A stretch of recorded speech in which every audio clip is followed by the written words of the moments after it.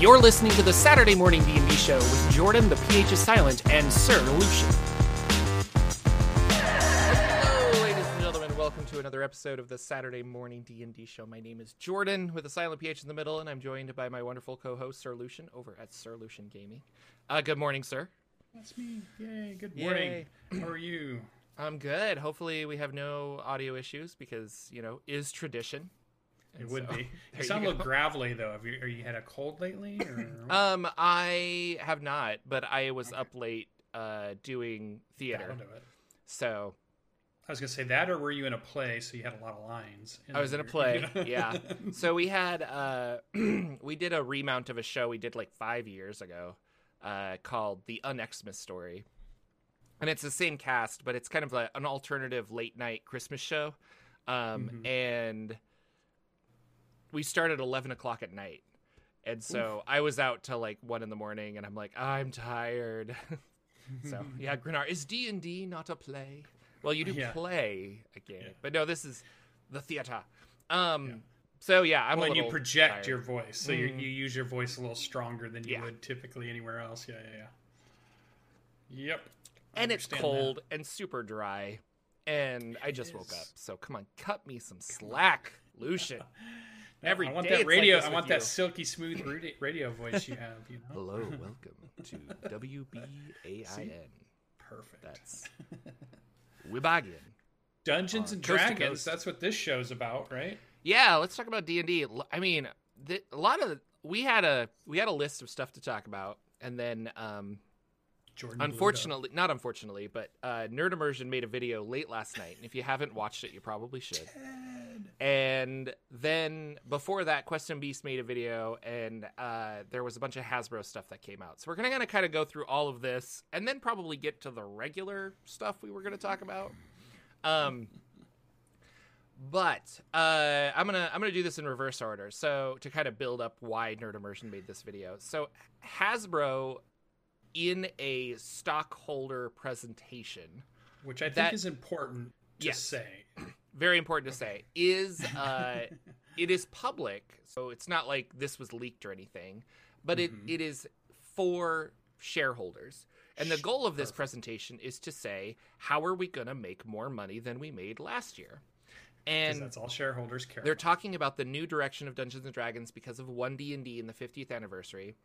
And they said that they believe the new frontrunner of Dungeons & Dragons believes that D&D is under-monetized, and specifically said rather than trying to improve the game or game mechanics, they believe like that's going well. People enjoy the game.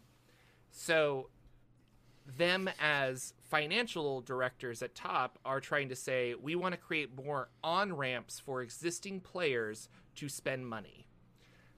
20% of, or the majority of all of the sales go to Dungeon Masters. And so they're looking at that as saying, wow, we have this one person spending a lot of money on D&D, but these 5 other players are not. How do we get them to spend money on D&D? And the idea is that, the idea is that we're going to have, they didn't say this, but everyone's speculating, but like subscriptions to 1D&D or to D&D Beyond, subscription fees. And then the idea of like loot boxes potentially.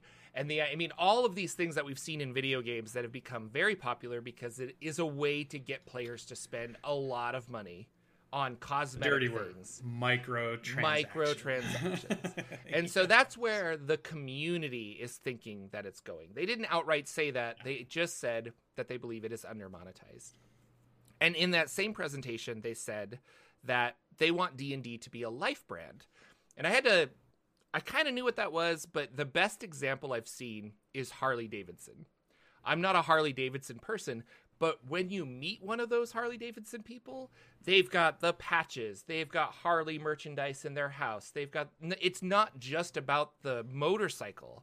Like, yeah, their truck is painted in the Harley Davidson colors. Thank you. Like owning a motorcycle of Harley Davidson and being a Harley person really is your lifestyle. And so when you walk around and somebody else sees that you have a Harley sticker or this, they're like, oh, we're brothers because we're both like Harley. They want D&D to be like that.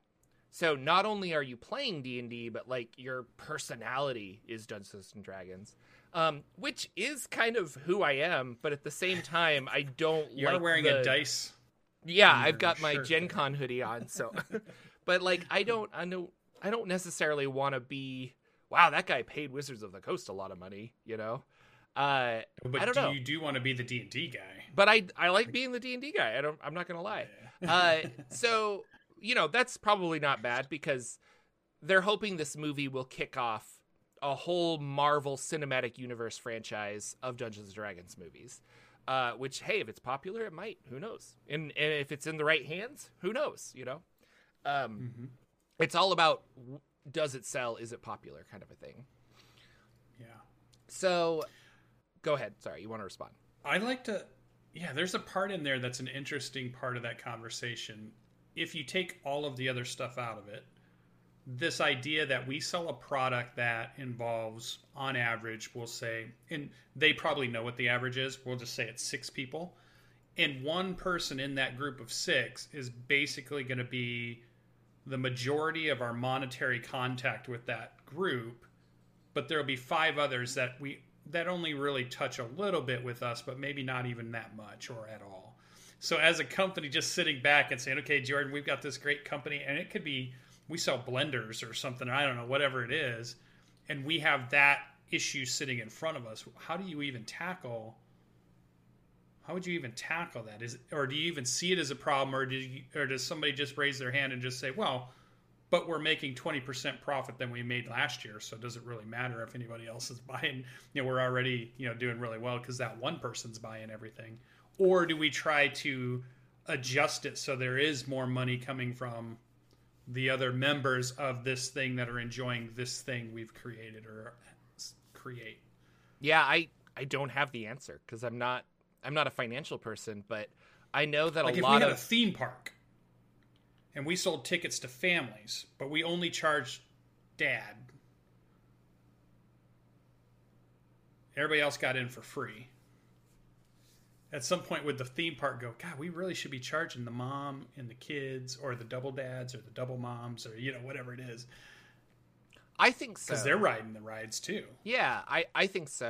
I mean, I think that's the idea of like kids under 3 are free because they're not like they have to be attached to their mom or dad because they're 3 and they're probably not riding rides.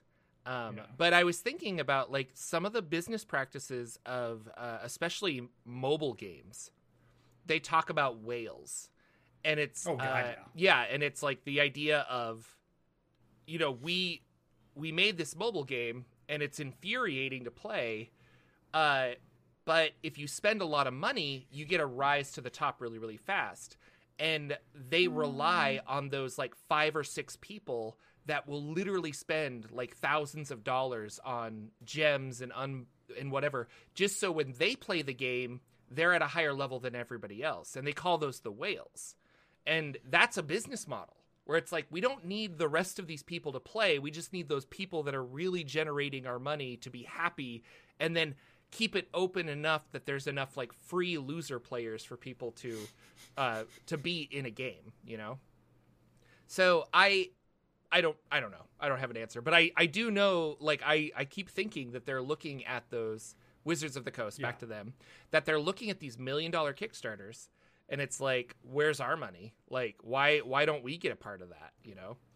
Not understanding that the fact that those are making $1 million is probably what's making D&D $1 billion. In all honesty, like, oh my gosh, it's so popular that this thing has made it even more popular. Like, I think going into like Colville's work, like I think that was the first $1 million D&D Kickstarter, or for 5e, and it kind of set a precedent where other companies were making more.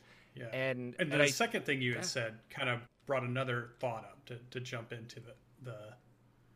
So, at some point in this company, and we're thinking of the corporate side, because when we say stockholder meeting, we're thinking of Hasbro It's a Hasbro is that meeting, group. yeah. Yeah. So there's a group of people that are meant to make stockholders happy. That's their job. And so when they sit down if me and you were part of that job and we sat down at the table with the other 5 or 6 people that have that job and we said, okay, man, D&D 5e, everybody really loves it. Why are we making any more or thinking about changing it and then kind of blowing that up? Why don't we just stop doing that? And why don't we just find ways to make money off of what we already have? And then we don't even need designers like Chris Perkins and Jeremy Crawford, because we don't need more stuff. They love the stuff we already have. We just need to find a way to monetize the stuff we already have out there, so it's almost like there's a weird logic that could come up from somebody who's only looking at it from a money angle, from a pure money angle, to say, why are we spending all this time putting new products out or putting a book out that kind of sells but really isn't that great? Like the Dragonlance book, what are the numbers of that compared to Atasha's, or what are the numbers of that compared to it? I could see a logic in their heads, not that I agree with it, that would be, why are we putting that kind of book out that's barely selling compared to our others?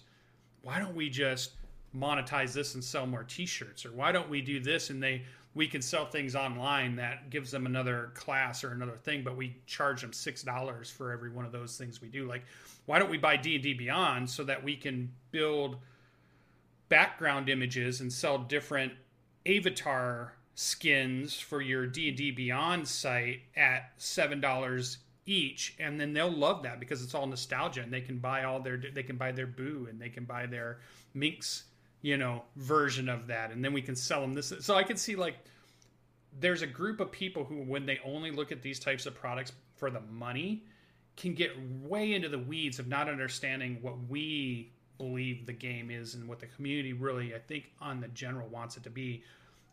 We want it to be a storytelling game engine that's innovative and allows us to tell stories with each other and get together in a social contract of friends and family and whoever else you have coming to your games and play this cool game and have cool fun things, a cool experience.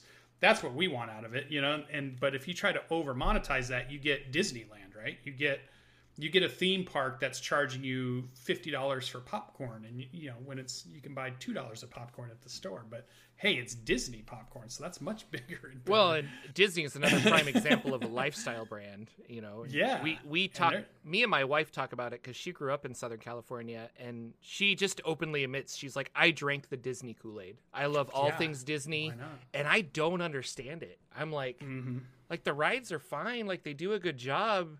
The movies, like, I don't know, but it's just, she loves it. Like, that's what she wants to do. I've got friends that go every single year. They've gone since they were a young couple and were married. They've gone now that they have kids. They've gone for a decade and a half. They go every single year to Disney World, and they love it. It's not like it's a chore for them, or they enjoy it. They look forward to it every year, and they go back every single year. They're in it. So I could see D&D. There's a group in there that could do that. So when Hasbro comes together and they start talking to those shareholders, and it's only people who are looking at monetization, it's such a negative way to look at their product. And so I could see how the community probably did not react so well to stuff like that. But I guess if you're a shareholder, that's probably all good news, right? But if you're not a shareholder... Well, yeah. And, I mean... maybe we should be shareholders. It's to say, hey, don't sell your stock... we're going to make you more money. And whether this is, I don't know. Anyway, but this kind of goes into the next part, which is Questing Beast made a video that said D&D doesn't need Wizards of the Coast. And it was a really kind of fun video to think about, where I don't think of D&D as like Wizards of the Coast, whereas like Disney is Disney. Like, I can't say, does Disney need, or I don't know, my cat's meowing up a storm. I don't understand what's going on, but I'm trying to think of the equivalent. Like does your, it's gone now. I don't know. I can't think of one, but like, does Marvel need Disney? Like, I don't know. Like, does my love of comic books need Disney? Does me drawing a comic book need Disney? It's like, probably not. And it's kind of the same way. Like me playing D&D at my table with my friends, no miniatures, none of this stuff. I don't need Wizards of the Coast, you know. But if I play Magic the Gathering, I need Wizards of the Coast. Because they make the cards. Because, well, they make the cards, and it's not just making the cards, but they update the game. They keep it regulate, you know, things like that. But for D&D, there's such an emphasis on the rule of cool. And I don't know, sure, I'll let you do it.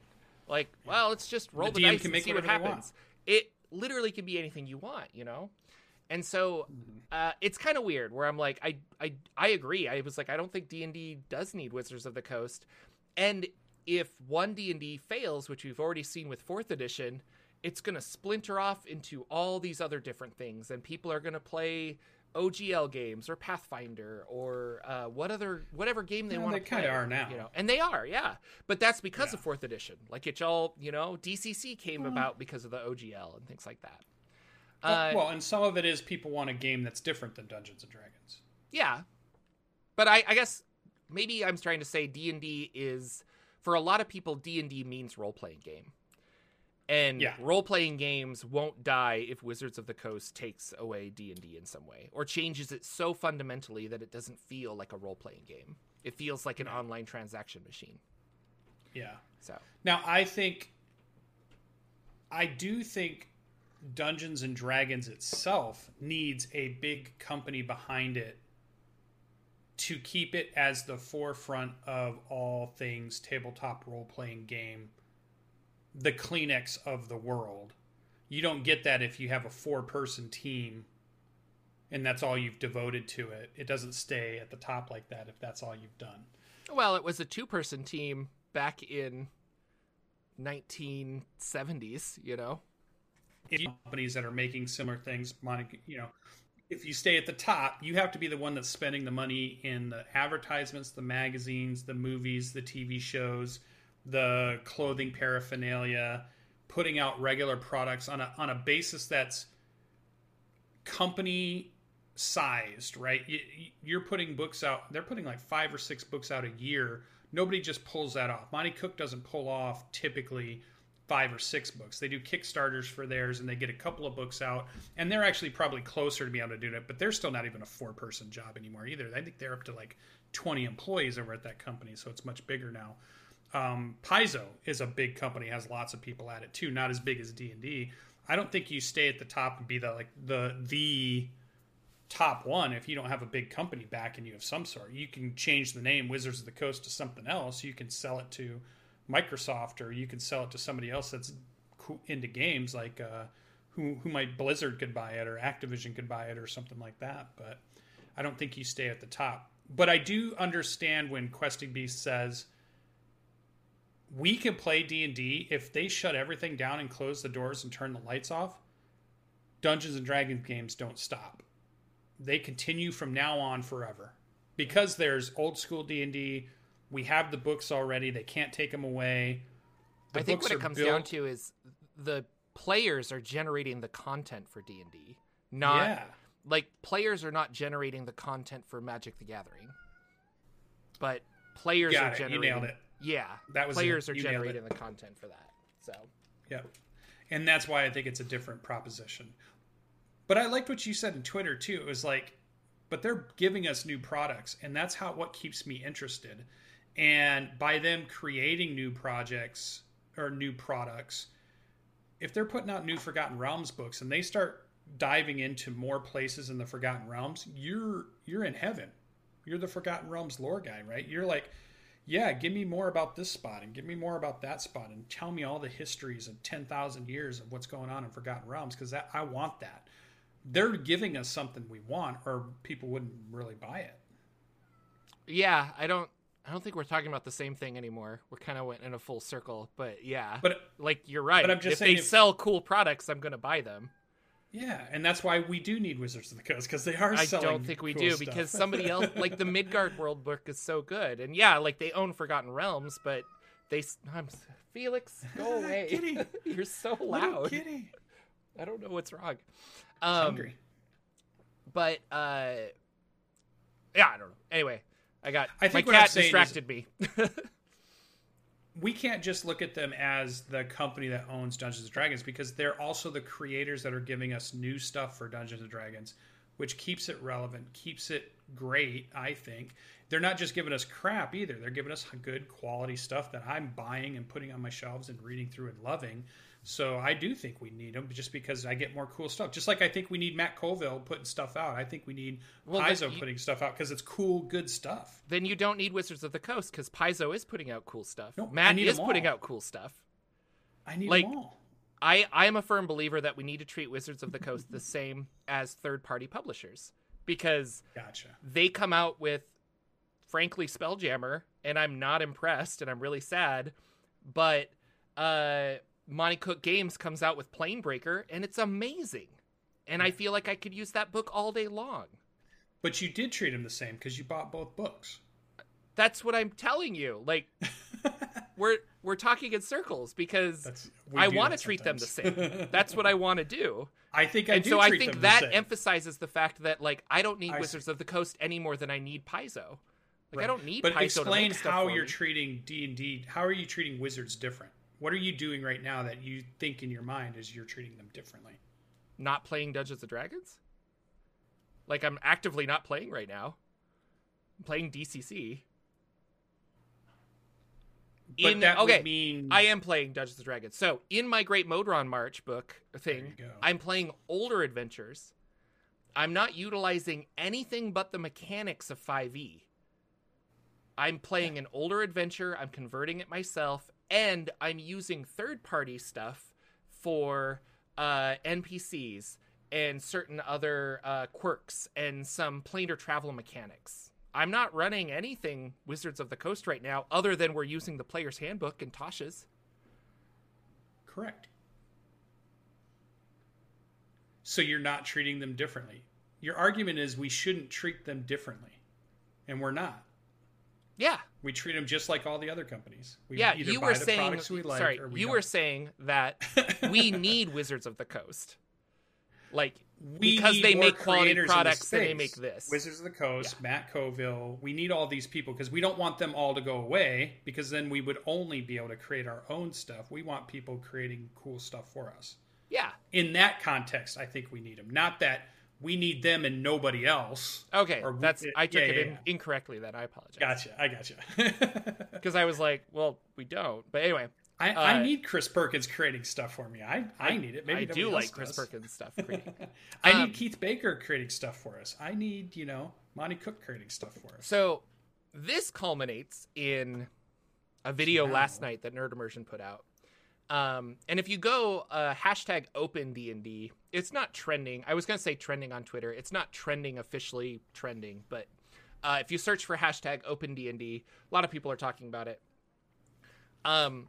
And the gist of it is a lot of people, third-party publishers, were kind of scared because they didn't know what the OGL for 1D&D was going to look like. They're kind of like, what do we do? And behind the scenes, people are trying, third-party publishers were in the brink of like, guys, we need to dedicate a team to creating our own game.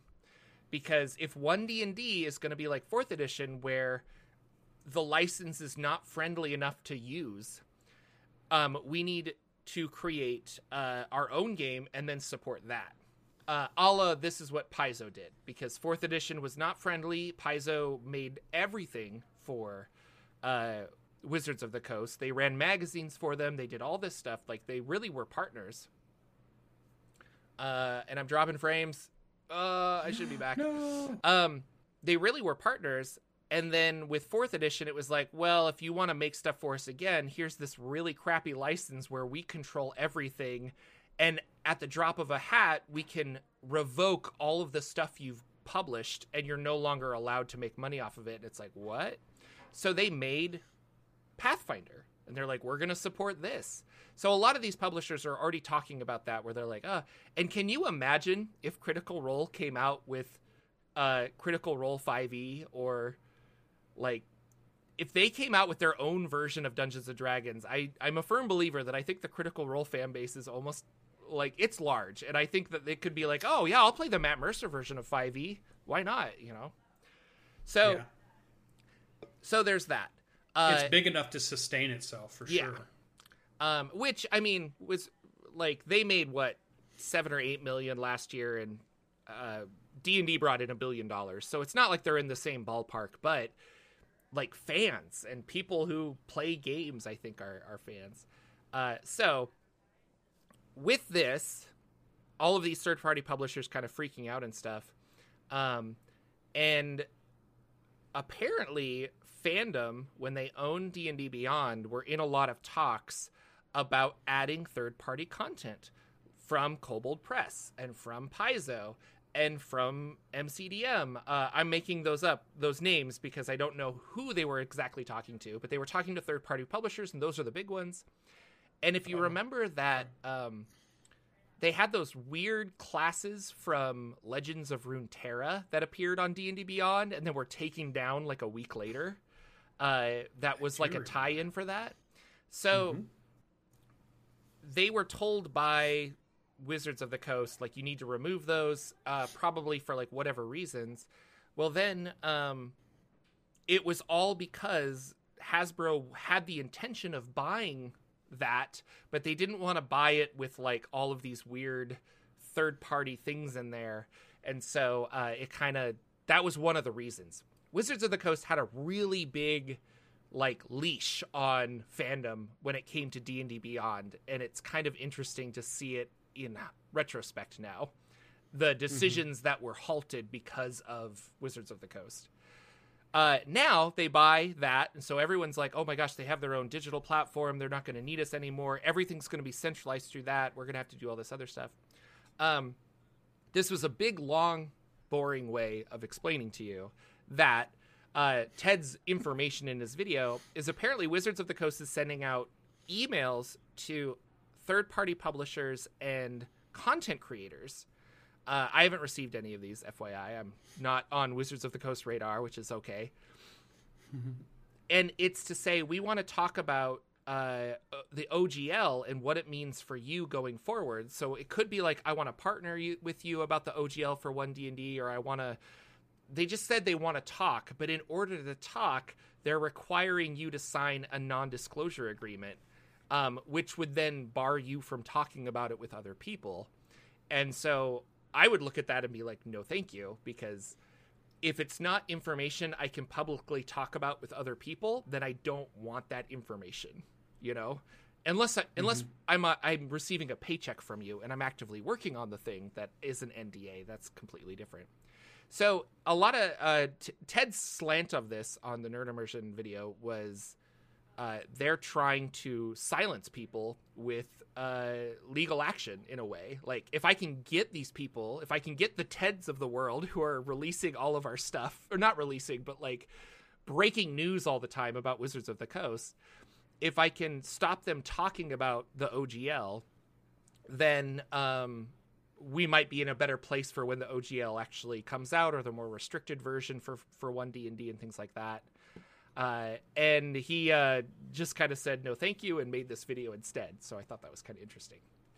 I don't know. What are your thoughts? Like, it's kind of stuff like this where you're like, I love Chris Perkins and things like that. I don't look at the man as the company, but, you know, he's not the head of Hasbro, and Hasbro is going to make decisions that make shareholders happy.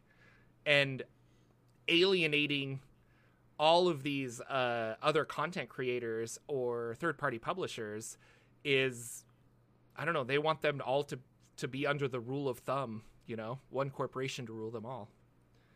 So I don't know. I feel like that's a very cynical way to look at, we're going to give you the opportunity to look at new innovative stuff we're working on. But to do that, we can't just have you just going out and telling everybody about stuff that may or may not actually, if it's during testing, it may or may not even get done. It may not even get used. But if all of a sudden you create a, 2-hour video on how bad the game is because we tried out an initiative rule that is the most terrible initiative rule in the world, and now you're poisoning everybody's thought on this when really it was just us testing a rule out or trying something out to see what it looked like. And I agree. An NDA is about, we're going to give you access to information that's not made public yet. Yes. so that we can get your feedback. This isn't playtesting from what it was looking at, though. Oh. It was, they needed to sign an NDA to have a meeting to discuss how content creators are going to handle talking about the OGL going forward and stuff, is kind of what I've heard. But again, watch Ted's video. Like, yeah. I don't want to put words in his mouth. Maybe I'm interpreting it incorrectly, but it was kind of interesting. But yeah, I don't know. So, but I also think this is kind of the plus side of this, I think, is Wizards of the Coast is looking at the larger community and saying, maybe we do need them.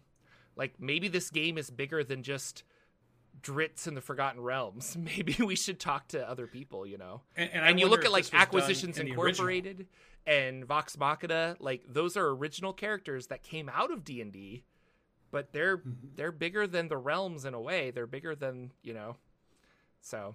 For sure. And I wonder if that's how it worked with D&D Next, and if it worked that way with the original OGL, if there was a period of time before it's announced or it's released that they bring people in and have them sign an NDA then.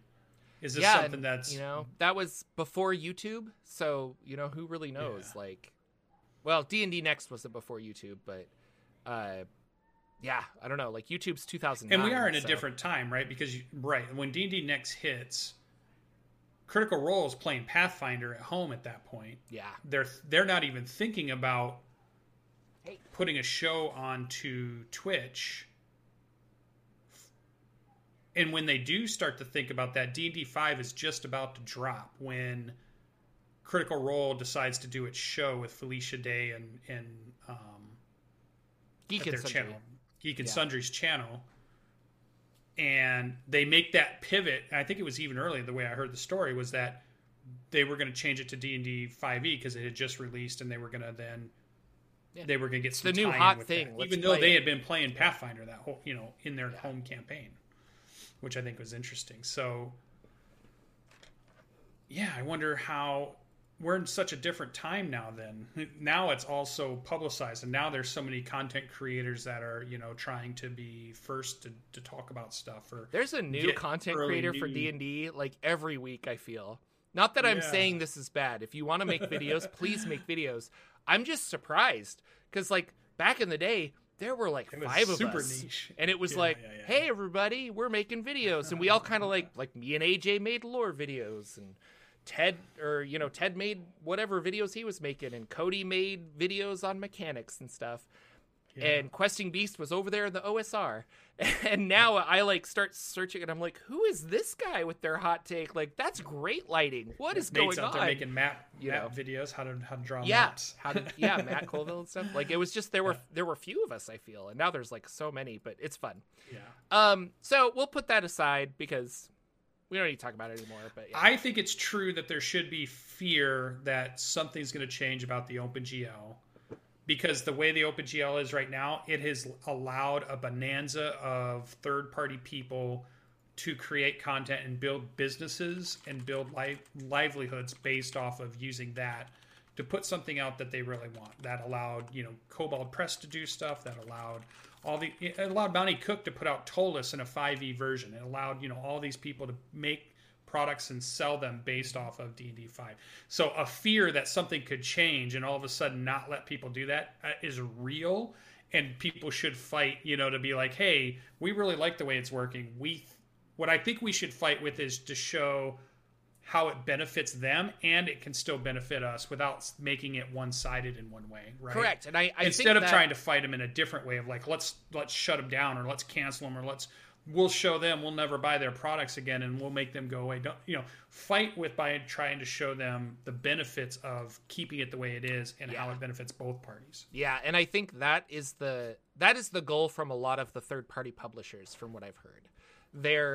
I was watching Mastering Dungeon, which is another podcast on YouTube that I was listening to, and they're both freelance writers that have worked for Wizards of the Coast, and they said, like, I think what we want to do is just prove that because of the MCDMs and the Paizo's and the Kobold Presses of the world, your game is actually more popular. And so, like, you're benefiting from don't, you know, but then also because of this, people look at our stuff and they're like, well, that's not canon, so I don't have to try and include it in my game, but I could if I wanted to. Like it really is the best of both worlds, because they can make a weird broken class, and if it's not popular, or if it is popular, it's still like, well, you know, that's not official for, I don't know, whatever tournament you're going to run or something like that. So I think that's the best of both worlds, is that the executives see that, but I think also executives are going to say, hey, Kobold Press, if you want to make something for 1D&D, pay us a $10,000 licensing fee, and then we will do it. Because then they'll be like, okay, yeah, I mean, it's our intellectual property, so, but. Unfortunately. Yeah. yeah. Real quick, though, Tyranny of Dragons is getting re-released again, which I don't understand.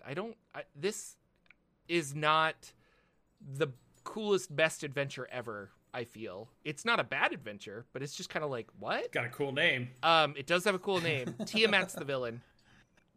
And it's there iconic. was a poster for Stranger Things Season 5 that has a 3-headed dragon-looking thing in the distance.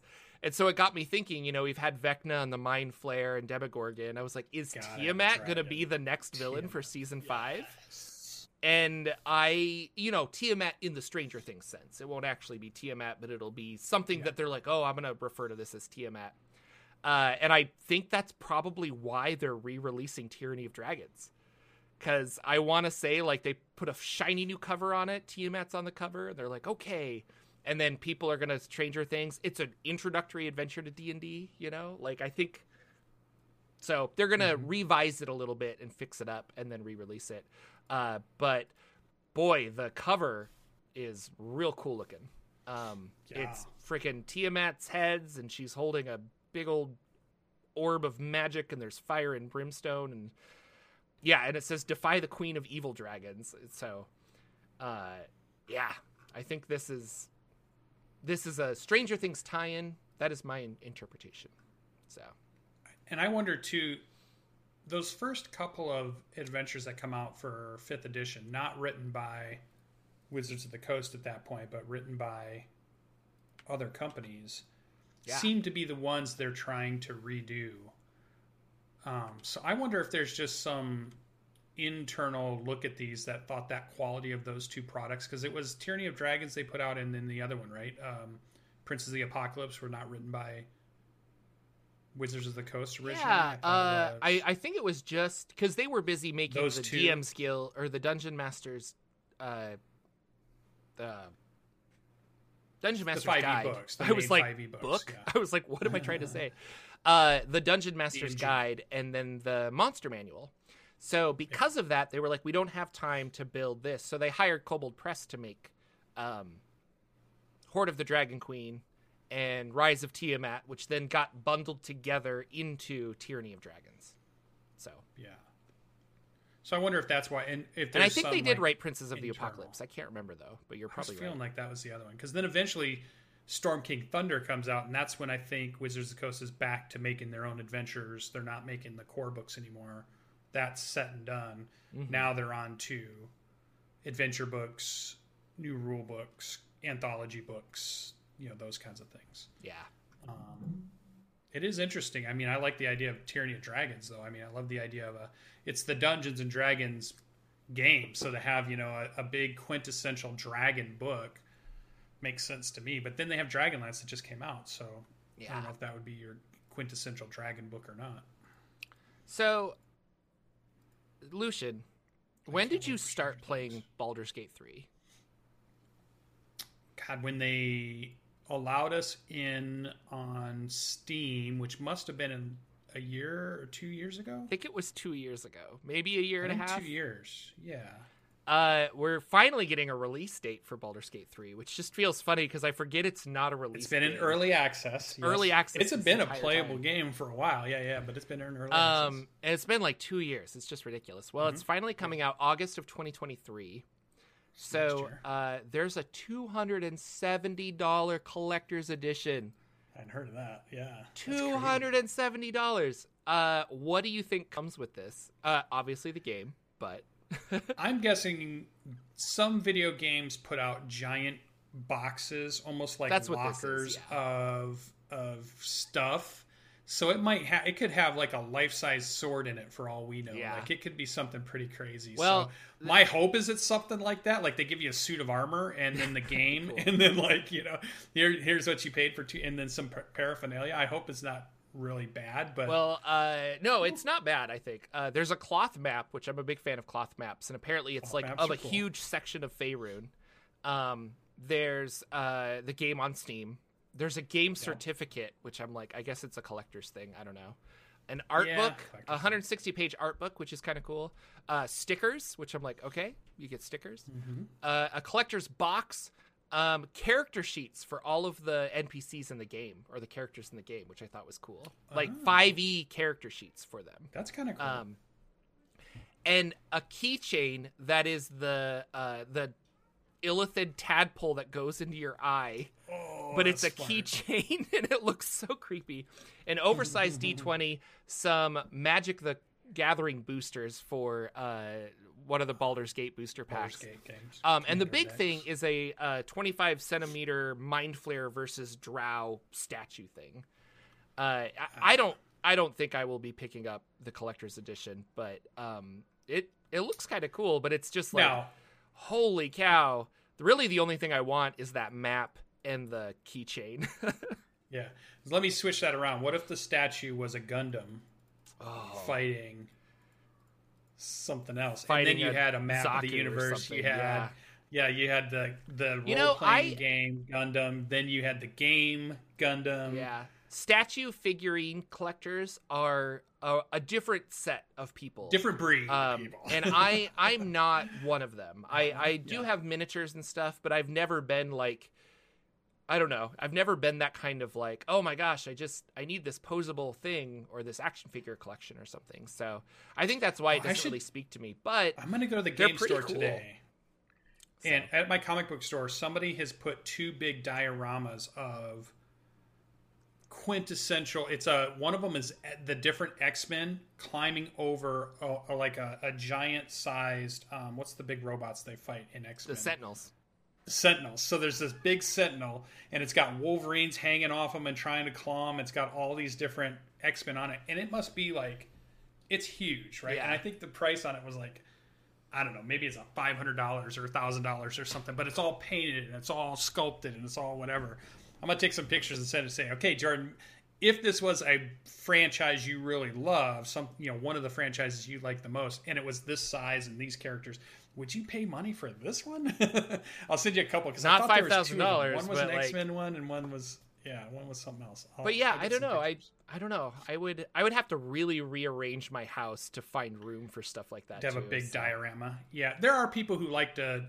I mean, Funko Pop collectors, or the people that get the comic book ones. I just saw one where they're building really intricate action figure models of comic book characters, Batmans and Supermans and Wolverines and all this stuff. And some of them can be like bust life size, like their head's life size, or their, or maybe it's this big and it's like the Batmobile and something else. And so it's definitely it's a whole culture, I think. And it kind of is those toy collectors. Like I follow Toy Galaxy on YouTube, and they're a great channel, but like they get so hyped about like, look at the posability of this like Teenage Mutant Ninja Turtle, and I'm like, I just don't. Okay, cool, posability, but like people love it. Still, that's a price tag, $270.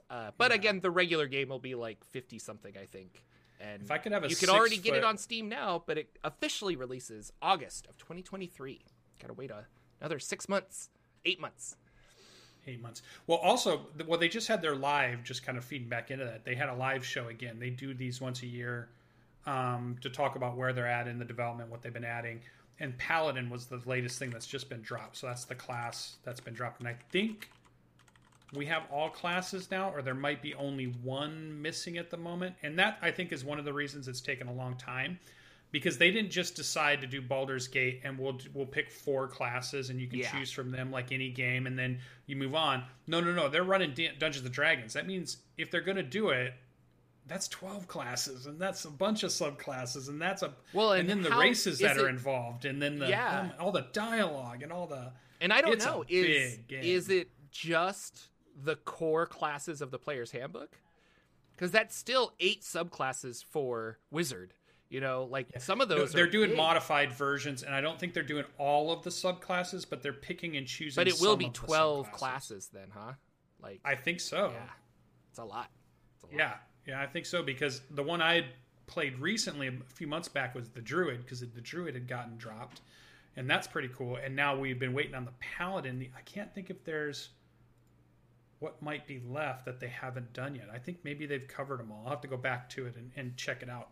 It's a big game. It's really, really, really, really big. So I've been waiting. I think it'll be fun to play through it without having like, I have to go through the intro yet again kind of a thing. So yeah, I've played that about 20 times now. Yeah. It's kind of like the people that played the Diablo 3 demo like over and over. Yeah. And I'm like, let's just wait for the game, guys. But OSR news. I really just want to talk about this because I'm going to participate in it. But Sean McCoy of Mothership fame, he wrote Mothership.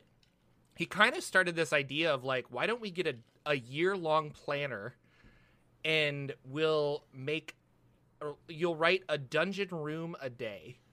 And by the end of the year, you'll have each month is a level. You'll have a 12-level deep dungeon with 365 rooms. And I was like, that's so cool. I want to do it. We'll see if I stick with it. But I think I'm going to try and document the process. Maybe I'll start a blog and take photos every day. Or maybe I'll do a quick video blog once a week of like my week-long progress. It's going to be really informal. I think it'll be on the Jocular Junction channel. So subscribe there. Or maybe this channel. I don't know. But I want to do something because, so I bought my notebook and I'm filling out all the prompts and stuff, and I think I'm going to start tomorrow morning to get kind of a jump on it. But it's called Dungeon 23 for Dungeon 2023. A lot of people are participating. It's kind of become it's become pretty big. It sounds super fun. A lot of people are doing it, and if you want to participate, I would encourage you. And I think if this is successful, I could really see this being a yearly thing where kind of like NaNoWriMo or something where people are going to like, oh yeah, it's the new Mega Dungeon, so it's Dungeon 24, and like, how cool, even if you don't run it, what a great exercise in creativity is kind of my idea, is like, oh yeah, like, I don't know, and then maybe your friends can stumble on the 7th layer of your dungeon, and you can use it for like 1 or 2 things, but Dungeon 23, it looks pretty cool. Let's talk about MCDM. I am all about it. What are they doing? I am all about it. Packet number 4 has just dropped, if any of you are getting for their monster book that they're putting out, Flea Mortals. In it, there's a video you can watch where Matt talks about it a tiny bit over on his channel, and you can download it if you're already a part of that Kickstarted program for that one. And they have Engelotls, which are tree folk-like or tree frog-like folk. And what they're doing with his, if you guys remember from some of the other packets they put out, they take a creature, but then they create several types of that same creature to give you this idea of a community of them, or something you might face, a war band of them, or a group of them that might have this. So like if they take gnolls, which is in this packet, then there's like 4 or 5 different types of gnolls that you would meet if you come across, a gnoll war band of some sort. It might have one type of a Bissell caster, and it might have this other warrior type, and it might have this other type. And they all have their different mechanics and stuff to it. So the Engelotls are the tree frog folk. I put in their fog. Gnolls, they started their undead for the first time, which they will have plenty in this book, and it's the spectral undead. So these are the incorporeal ones. So ghosts and wraiths and things like that. They put in what they call the Time Raiders. They have another name, but these are like astral seed. I almost think of these as like the Gith Yankee of They Matt look Colville's very world, Gith-like, except they have multiple arms, but yeah. It seemed pretty cool. The Gibbering Mouther. They're doing a griffin. So they are picking regular creatures too that you might do, but they're putting the Matt Cole, the MCDM spin on it. It's their monster book, yeah. So there's a bunch in there. And what I liked about what he had talked about is that they're already like so many. I think he said it was like we're at like 250 pages or whatever in a book. He's like, and we have no overlord telling us, you guys need to trim that down. We can only put a book out of 200 pages. He was like, we can do whatever we want. And I was like, God, that's so cool. He's just like, if we want a 400-page book of cool monsters. We're putting out a 400-page book of cool monsters. We don't care, And I was just like, that is so cool. So you can go out and get the packet. You can test these creatures in your games. They've also created a Mad Max themed adventure that you can play. And if you document playing that, they're keeping a leaderboard of people who are submitting documented games. That's right. To see their times and their whatever, and you can send it in, and then you can see where your group. But you have to use the pre-generated characters to make it fair and stuff. But that's cool. I think there's some things to it, but you can run your group through it. It's an adventure that they created and had some fun with some mechanics and some Mad Max kind of themed stuff. And I thought that's a fun way to do things too, is have people submit, because that's something that we've missed from Dungeons and Dragons from the past. Tournaments are the living campaign games, the games where the comic book stores and game stores would host events. People would come in and play for a day. All these DMs and party members doing things. They would gather the information of what happened from those adventures, send it into a central location, and that would then get posted somewhere about how that's changing the story or how that's affecting the overall world campaign that's going on. They used to do some of that stuff back in the day. Gen Con was kind of an area where a lot of that was centered around, even though Wizards of the Coast and Dungeons & Dragons have kind of taken a step back from Gen Con. I kind of wish we had a living camp. This is the best time ever because to of do the a internet, living campaign honestly. thing, because of the internet, because of Twitter, and because of all of the content creators putting, hosting what their teams are doing and their groups are doing. And you could finish a game on Tuesday and Wednesday have like all this new cool information flooding in. Yeah. So I think we're at the perfect time for a living campaign to work. I wish somebody would jump on that idea, and maybe Paizo will do it. I think they've done some living campaign stuff in the past. With their Pathfinder Society stuff, maybe with I know Wizards of the Coast, maybe they could do theirs. Yeah, I know game stores would be all about it, because I think they're chomping at the bit for something other than Magic to do. So yeah, so keep an eye out for that. MCDM is putting out cool stuff. I'm super happy about that. I also saw just kind of a few random news things, because we didn't know, there wasn't a lot of like D&D news right up until we had that stuff from Ted and some of the Twitter stuff dropped. But I thought it was kind of cool. I saw a commercial. I don't even know how this happened. Magic the Gathering is releasing cereals, 3 different flavors of cereals that look like those candy cereals that I loved as a kid that would have Count Chocula, but then there was like the other 3 monsters had theirs too. Blueberry. So like they eat, I don't even remember what they were, but I was always like, as a kid, I wanted them because I wanted sugary cereals. But I thought, oh my God, who at Magic the Gathering decided, you know what we need? You know what our world needs? Magic the Gathering world needs 3 cereals dedicated to characters within. But so on December 19th, in 2 days, you can order 3 different boxes of cereal, or 1 box, or all 3 boxes, or whatever. I have not decided if I want to try this or not. I used to be a big cereal guy. I have not been in the last probably 5 or 6 years. But maybe I will. Maybe I don't know. The other cool news thing I saw that I thought was super interesting, Henry Cavill has been in the works, and I think this is confirmed now, created a deal with Amazon to bring Warhammer 40K as a show, the franchise, to the screen and do it the right way, because apparently he is super passionate about Warhammer 40K. And that is the only other world I can think of that is on par with like a Forgotten Realms, and maybe actually bigger and deeper and more written about with true authors and books and supported by games and books and stuff. The only other world I can think of that's as big as anything Wizards of the Coast has put out is definitely from White Dwarf, Warhammer. Fantasy and Warhammer 40K are some big franchises.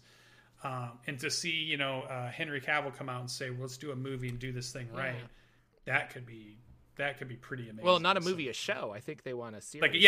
An Amazon show. Yeah. So I don't know anything about the Warhammer universe other than it's very beloved. But I was excited for this too, because Henry Cavill, he did great as The Witcher. I think it's kind of sad because they replaced him as The Witcher so he could go back to being Superman.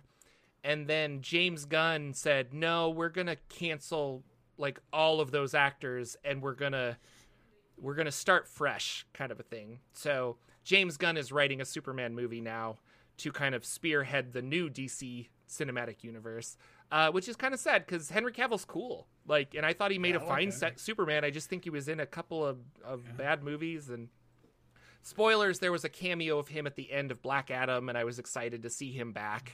But apparently the Black Adam 2 movie is canceled, and so is any future Superman Henry Cavill movies. So I liked this him in is his next attempt. And I don't think contracts are signed, but I think they're talking about it. So don't put all your eggs into this basket just yet. But I mean, honestly, it'd be so cool. Like, that'd be awesome. Yeah. So. Yeah, the movie I liked him in was the Mission Impossible one. Oh, yeah. He played such a great character. And that's one of my favorite fight Super scenes fun ever. villain. They go in that bathroom and they just start fighting, and it's Tom Cruise and him fighting the super martial arts dude and getting whooped all over. I was just like, that is such a cool scene. That's great. I love that. So that was the news that I kind of had stumbled on either in Twitter or in YouTube commercials or wherever, you get your Dungeons and Dragons news at. But you said you don't play any Dungeons and Dragons, which seems weird because you're running a Modron. Yeah, I forgot campaign. about that one. So we have so many cancellations. Everybody's we haven't been played. Sick or stuff. Going on, people are. It's the holidays, so people are going places. But the week before I had to cancel, and I think the week before that we played, and all I remember is they went to Bytopia kind of by accident. They had like 3 different areas they could go to, but we ended up going to Bytopia.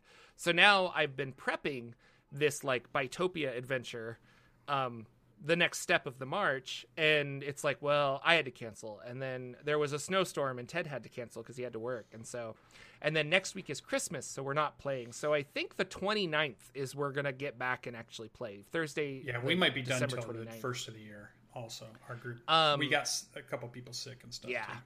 And that's been fun. If you guys are following along, really great players, and a story that I think is fun. I'm actually pulling from the Great Modron March, Planebreaker a little bit, and Dead Gods, which is another Planescape module from 2nd edition. And I'm kind of creating my own story with this because as we were running through the Great Modron March, the quests are very simple because they are for like level 5 players, and I have level like 14 players now, and so it's kind of like they could easily do a lot of these, and it's not just monster level. It's like straight up like, we need you to travel here, and they're like, okay, blink, we're there, pick it up. The Star Trek teleporter problem where it's like, okay, we got it, bye. So I've been adapting some other stuff to make it a little more interesting, and we have had a couple sessions where we haven't had fights. It's just been talking and figuring things out, because I think higher level D&D is less fights. It's more I could see that. Yeah, because you can't, I don't know, it's just you have more like ways to try to get around something and things like that. Yeah, you have more ways to get information, you have more ways to decide if you want to fight or not fight, and then you have more ways to say, well, if we don't want to fight, how else could we do this? All we need to do is steal it and get out of here. We don't have to and a lot of times they're like, cast, they're not actually doing this, but you're like, I cast paralysis on him. Okay, let's tie him up and interrogate him. And I was like, well, that combat lasted however long. So it's been fun to try to understand high level D&D too, because I don't think I've ever ran anything past like 10th or 11th levels. So yeah, I bet it has to be different. There has to be a different mentality. It's not just we're going to go in the dungeon and kind of walk through a few levels and we're out. It's probably got to be a little bit more because those characters, what was that one thing where we always talked about, like, character levels meant you were dealing with local stuff at 1 to 3 or something, but by the time you got to 5, you're maybe at baronial level kind of problems or kingdom level problems, but you start to get to 10 and you're like in continent level problems, and then 15, 20s, you're at world ending scenario. You're only contacted for Armageddon, Other than that, so you're not concerned about the petty thug down on the you're like, we got to stop this meteor from crashing into the planet. The Knoll problem out at the farms, that's not for you. And then Dungeon Crawl Classics, my player didn't like his halfling, which we were like, that's totally understandable. The halfling is the probably the worst designed. Not that it's bad, but it is the worst designed. It's like the one I would not want to play. You should have led with that. How can we redesign the halfling and I don't know. That's a That good should question. be a show. Why is the halfling bad? Now I want to know. But so we made him an elf, and he got a bunch of spells, and then he rolled really high casting a spell, and part of it was, well, you can teleport. And so I was like, huh. And so we agreed that it was kind of a fun ending to where they were exploring the island, and the goal was to leave the island, and apparently this teleport spell would allow that. And so they teleported away, and I gave them some options. I was like, we could play like this, or this with these same characters, but what I really want to play is Perils of the Purple Planet. Like, can we say that this spell went wrong and you guys wound up here, and now this is the adventure we're going to play? And they're like, yes. So when we pick up in... I love that. Oh, tomorrow, actually. No, not tomorrow, but January. When we pick up January, we're going to play Perils of the Purple Planet, which I'm so stoked to play. And I did wake up in the middle of the night, and I was like, oh my gosh, I forgot about the barrier around the island that prevents teleportation. Well, it's too late now, and I went back to sleep. So there was that where I was like, I could have prevented that, but I think I was just excited. So we're going to run that, which I'm really excited. But what had you been doing in D&D? Our boys were sick, so yeah, we've had a couple. We played the week before, but not this week. We changed our nights to Thursday to try to move things around. But we're in that season too, where everybody's having trouble getting together. I suspect we won't be back together till January, going full bore. I have absolute plans to be running a game in January. I have absolute plans to be doing a bunch of things when January kicks off. Just like we did how many years ago, kicking this show off as January came around. And we said, hey, let's do this little project called a podcast, and kept it going. So definitely got things that I'm right now using the next couple of weeks to get ready for some cool stuff. But I'll still be playing that on Thursday. I want to be running a game on a different night. And I'm getting super excited about building a game, starting a game, running a game. The most exciting part is the right before the game starts, because your mind is going all over the place where things could go and what you could do and what storylines you could try to tell and what characters might happen or do, and what system you're going to use, all that kind of stuff.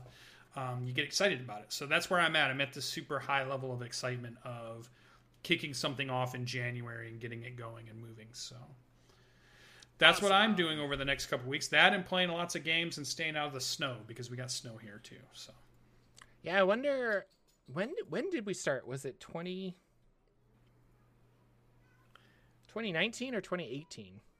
I don't remember. I thought it was 2020. I thought it was the January of 2020. Aren't we 2 years in now, or are we 3 years in?